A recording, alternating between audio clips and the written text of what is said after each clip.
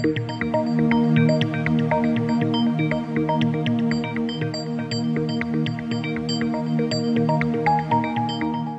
to a special edition of the Corliss Barfield podcast. My name is Ted Corliss, and we are here to discuss and update you on the status of the Surfside collapse in southern Florida.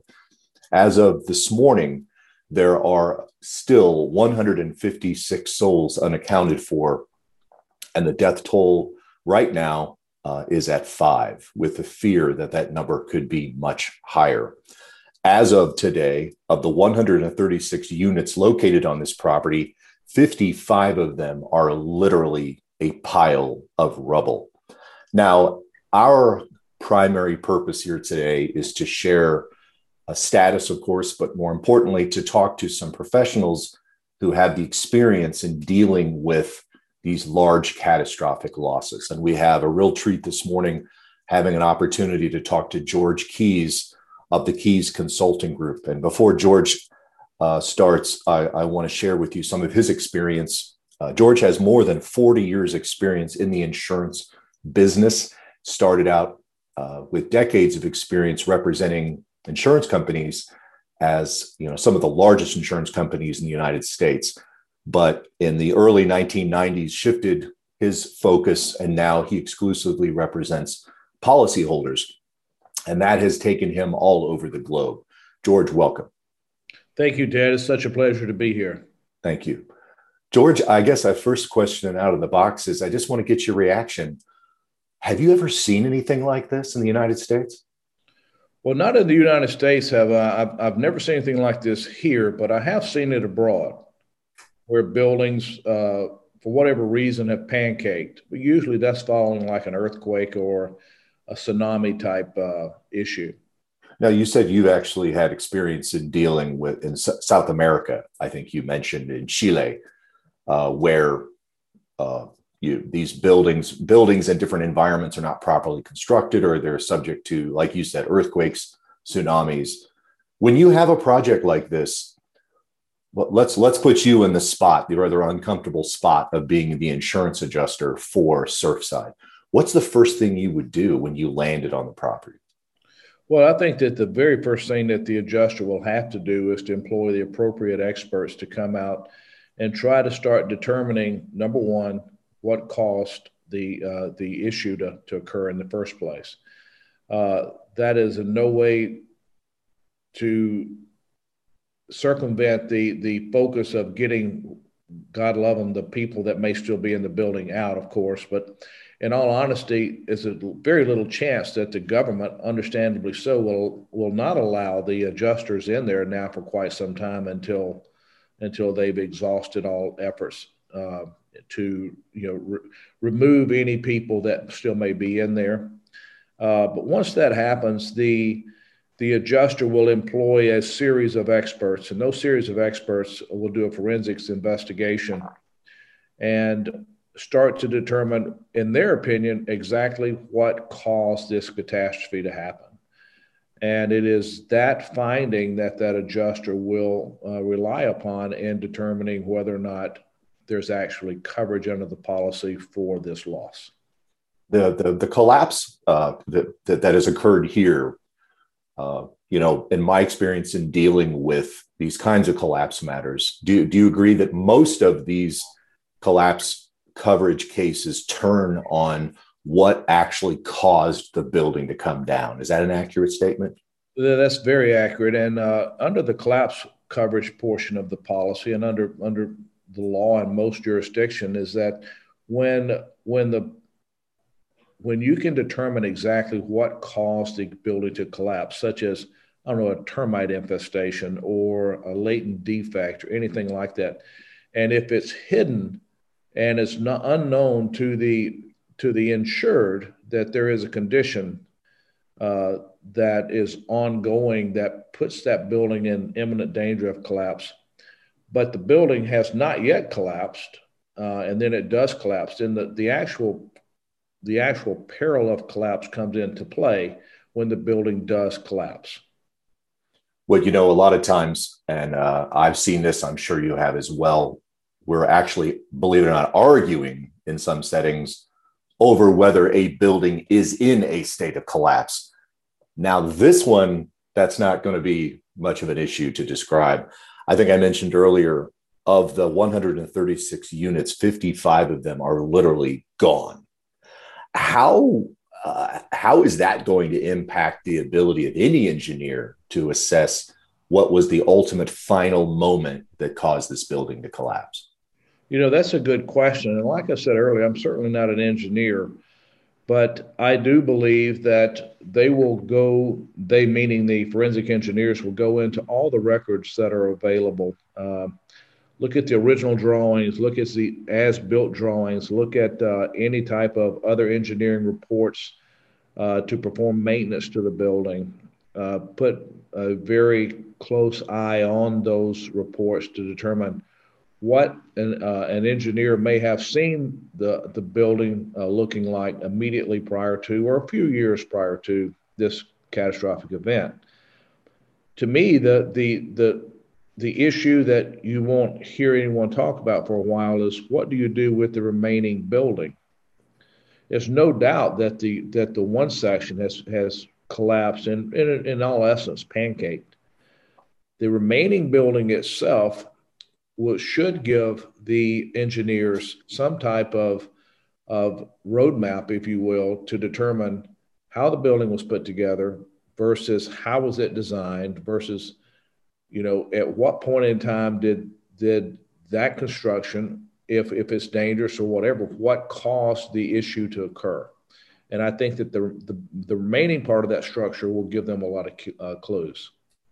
You know, as a lawyer who represents properties like these, you know, especially if an LCAM is involved, a property management firm or whatever, you know, one of the things that it really struck me about is time.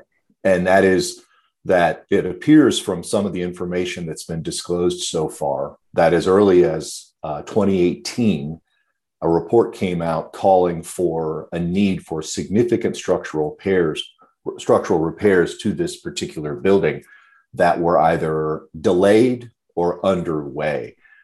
This issue of time, how do you see that playing into the passage of almost 3 years following a report that was telling this association and its engineers that almost $10 million worth of repairs were being called for? Well, no doubt the insurance company will certainly try to use that report to address a potential of no coverage under the policy, because for insurance to respond to a claim, the loss must be fortuitous, as you know. So when you have an issue that appears to be ongoing, such as the building moving, but not yet collapsing, that could be spun in some circles and under some policies as that is an ongoing issue. However, I think that the focus here needs to be not the ongoing issue, because the ongoing issue of the building moving does not represent that the building will collapse. The fortuitous act of the building collapsing, to me as a professional, is when the policy should respond. You have a better vocabulary than I do, I think, but I want to go ahead and define, I think, what you mean by fortuitous. Unexpected. Would that be a fair definition of fortuitous? Unexpected and sudden and accidental. You know, it's certainly, I think that anyone would be hard pressed to say that anyone knew this building was going to collapse. And therefore, to me, it fits under this sudden and accidental aspect of fortuitous. Now, there's a likelihood here that the actual original construction, or even the how effective some of these subsequent attempts were made to stabilize the building, those could have been, we don't know yet, but they could have been as a result of defective construction. If this turns out to be the result of defective construction, would we expect to see something like that covered under their policy? Well, Ted, it all depends on the policy and whether or not this policy has any anti-concurrent causation language within it. it's important to remember the individual, the association itself is not making a claim for that any type of alleged improper construction. It's making a claim for the resultant collapse. And it's that resultant collapse that one must look at to determine, okay, is this covered or not covered under the confines of the policy? All right, let me feed that back to you. I think I understand what you're saying, that let's say in 2018, pursuant to the report that's been published, let's say it says, just assume, I don't know, I wouldn't say this, but let's say it says that there had been improper or defective construction. If the building doesn't collapse, are you saying that the insured couldn't go to the insurance company and say, hey, we have a defectively constructed building. I'm going to make a claim for defective construction. You guys need to repair it. Here, they're not coming in and saying, hey, we have defective construction. What they're saying is our building has been pancaked. Am I describing that? That's exactly correct, Ted. And the main purpose of what you just said and the bridge, if you will, to put that in proper context is simply this. Improper construction is not covered under this policy. I guarantee you that. However, the resultant loss of collapse and fire would be. As we all know, they've had repeated fires there from what I've seen on TV. Correct. All of those resultant issues, unless excluded, would be covered under the policy. I cannot think of any exclusions under any typical ISO-based policy that would prevent recovery for the fire or for the collapse itself. My understanding is that you've had an opportunity. We want to, preserve confidentiality here, but my understanding is you've spoken with some adjusters who are familiar with this particular area, or you may be familiar with this environment where this particular home, this particular condominium was located. Can you share some of those ideas? Sure. I personally have looked at a couple of different associations there that are in need of immediate bracing and restoration. And bear in mind, again, I'm not an engineer, but it's one of the things that we have to remember is that these buildings are getting older. And as they become older, much like humans, they become more fragile. And then they start dilapidating and breaking down unless they're properly maintained. I can tell you that other adjusters working for insurance companies, as recently as yesterday, told me that they are aware of other buildings in this area where they do have the appearance that they are sinking into the ground somewhat. That doesn't mean that they're going into a sinkhole. That just means that they appear to be going into the ground somewhat. I have to believe that the intensity of the storms that we have experienced over this last decade may have accelerated a lot of those problems. And do you agree with that? Just that the intensity of the storms and the rising water table, rising seas, is this something that we're unfortunately going to start seeing more of? I don't know about that, but what I can tell you, I want to speak to the first part of your question with regard to what causes this, and are the storms related in any way to the manifestation of these issues? I think it's very important for any time following a hurricane or a strong tropical storm that someone use a glazing consultant to come out and check the ability of the windows and doors to withstand water pressures, at least to their original minimum design criteria. The failure to do that, which is widespread across many communities, and especially by insurance companies, as far as testing goes on these windows, when windows leak and doors leak, they typically run down the perimeter walls. Sometimes they come inside the units, but sometimes that water goes straight down the perimeter walls, causing additional corrosion and spoliation of the actual rebar and the construction aspects of the building. And when we put these cases together, that's one of the things that our engineers always check. And several times they have been able to come back and in their report say, if this is not repaired, this could be this could result in an imminent, immediate danger. I think that's a really good transition to having us put together a short list here for those associations that are so commonly represented by volunteer boards made up of unit owners that live in these particular properties who gather regularly to manage the property. For a lot of these associations with individuals that may be retired or may have no relevant experience to these, it seems like the first thing we'd want to say to our clients that we represent, yours, mine, the property managers and the associations, that the first thing is it's important to know what you don't know. And like you just pointed out, regularly bringing in individuals to assess the building envelope to make sure that it's withstanding the stresses that it experiences.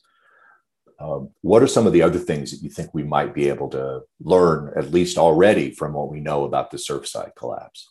Well, it's important to follow what you just said. It's very important to have the experts look at the building, do water testing on windows and doors following a major wind event, because doors and windows themselves are designed with two major minimum design criteria. One is pressure, one is water resistance. You can have failure of one of those without having failure of the other. But if your water resistance has failed or compromised because the wind pressures exceed the value of a rating, you can expect those windows and doors to leak. And when they do leak, there's going to cause a problem down the road, one way or another. And it's a very expensive problem to fix if it's not caught early on. Well, I would, when we started here today, the idea is the insurance company needs to hire appropriate professionals. But, I think what we see all the time is that the insurance company tends to rely heavily upon unlicensed, they're not engineers, they're appropriately licensed insurance adjusters. But insurance adjusters, like you said, don't necessarily have the necessary training to vet these kinds of conditions. And so, we have to push on these insurance companies that they need to do more than a drive-by or a walkthrough.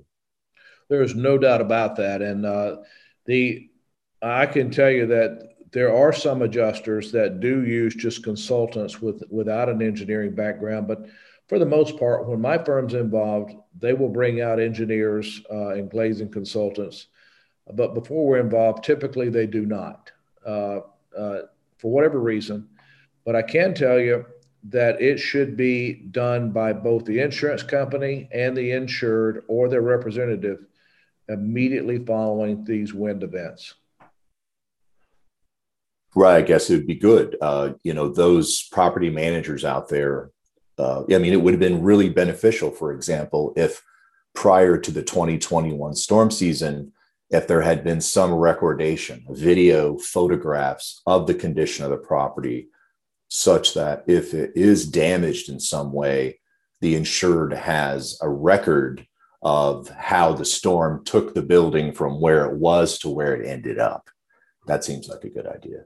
Well, Ted, one of the issues that really needs to happen here is whoever ends up representing this association, they need to get a copy of the insurance company's original underwriter's inspection report. That report itself, prior to the inception of the policy that was in place at the time of this loss, that report almost always has photographs. And those photographs, along with the actual inputting of the condition of the building by the inspector, can help go a long way in notifying and informing the insurance company what the building looked like when they first wrote the coverage versus what it looks like now.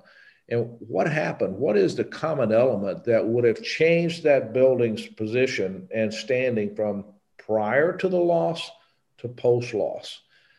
That is very, very important. And I believe that it will help once you get your hands on those documents, and they're almost always done on a large condominium association setting, only because the insurance company should know what it is they're writing before they write it. And number two, they have to, from a liabilities perspective, they have to be able to come in and say, okay, is the pool properly fenced? Do we have proper racks for the AC units? Whatever those issues may be, they have to make a general inspection to determine whether or not they want to take on that risk. That report and photographs that are generated from that inspection can be very telling on this particular loss itself. Well said. If an insurance company is willing to put its money on the line, you would assume that they would do their own due diligence to determine what the state of the building was in at the time the insurance became effective. And so that if later there is an issue, it seems more difficult for the insurance company to argue that oh no, we knew the building was in ill repair. Not saying this building was, but we knew the building had a likelihood of having some kind of significant structural event.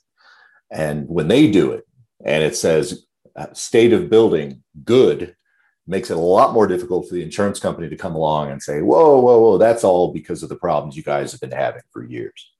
That's exactly right, Ted. And I think that the true nucleus of what we're discussing is this. Because this building has clearly collapsed, if there was an obvious issue with the inspection with regard to this inspector seeing a potential collapse issue, the insurance company would have never written collapse coverage on the building, which is a component of all commercial policies. Right.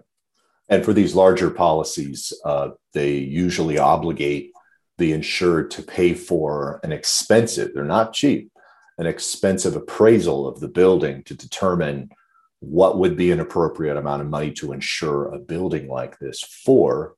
And in that context, they will assess these kinds of structural members to make sure that they're in appropriate shape.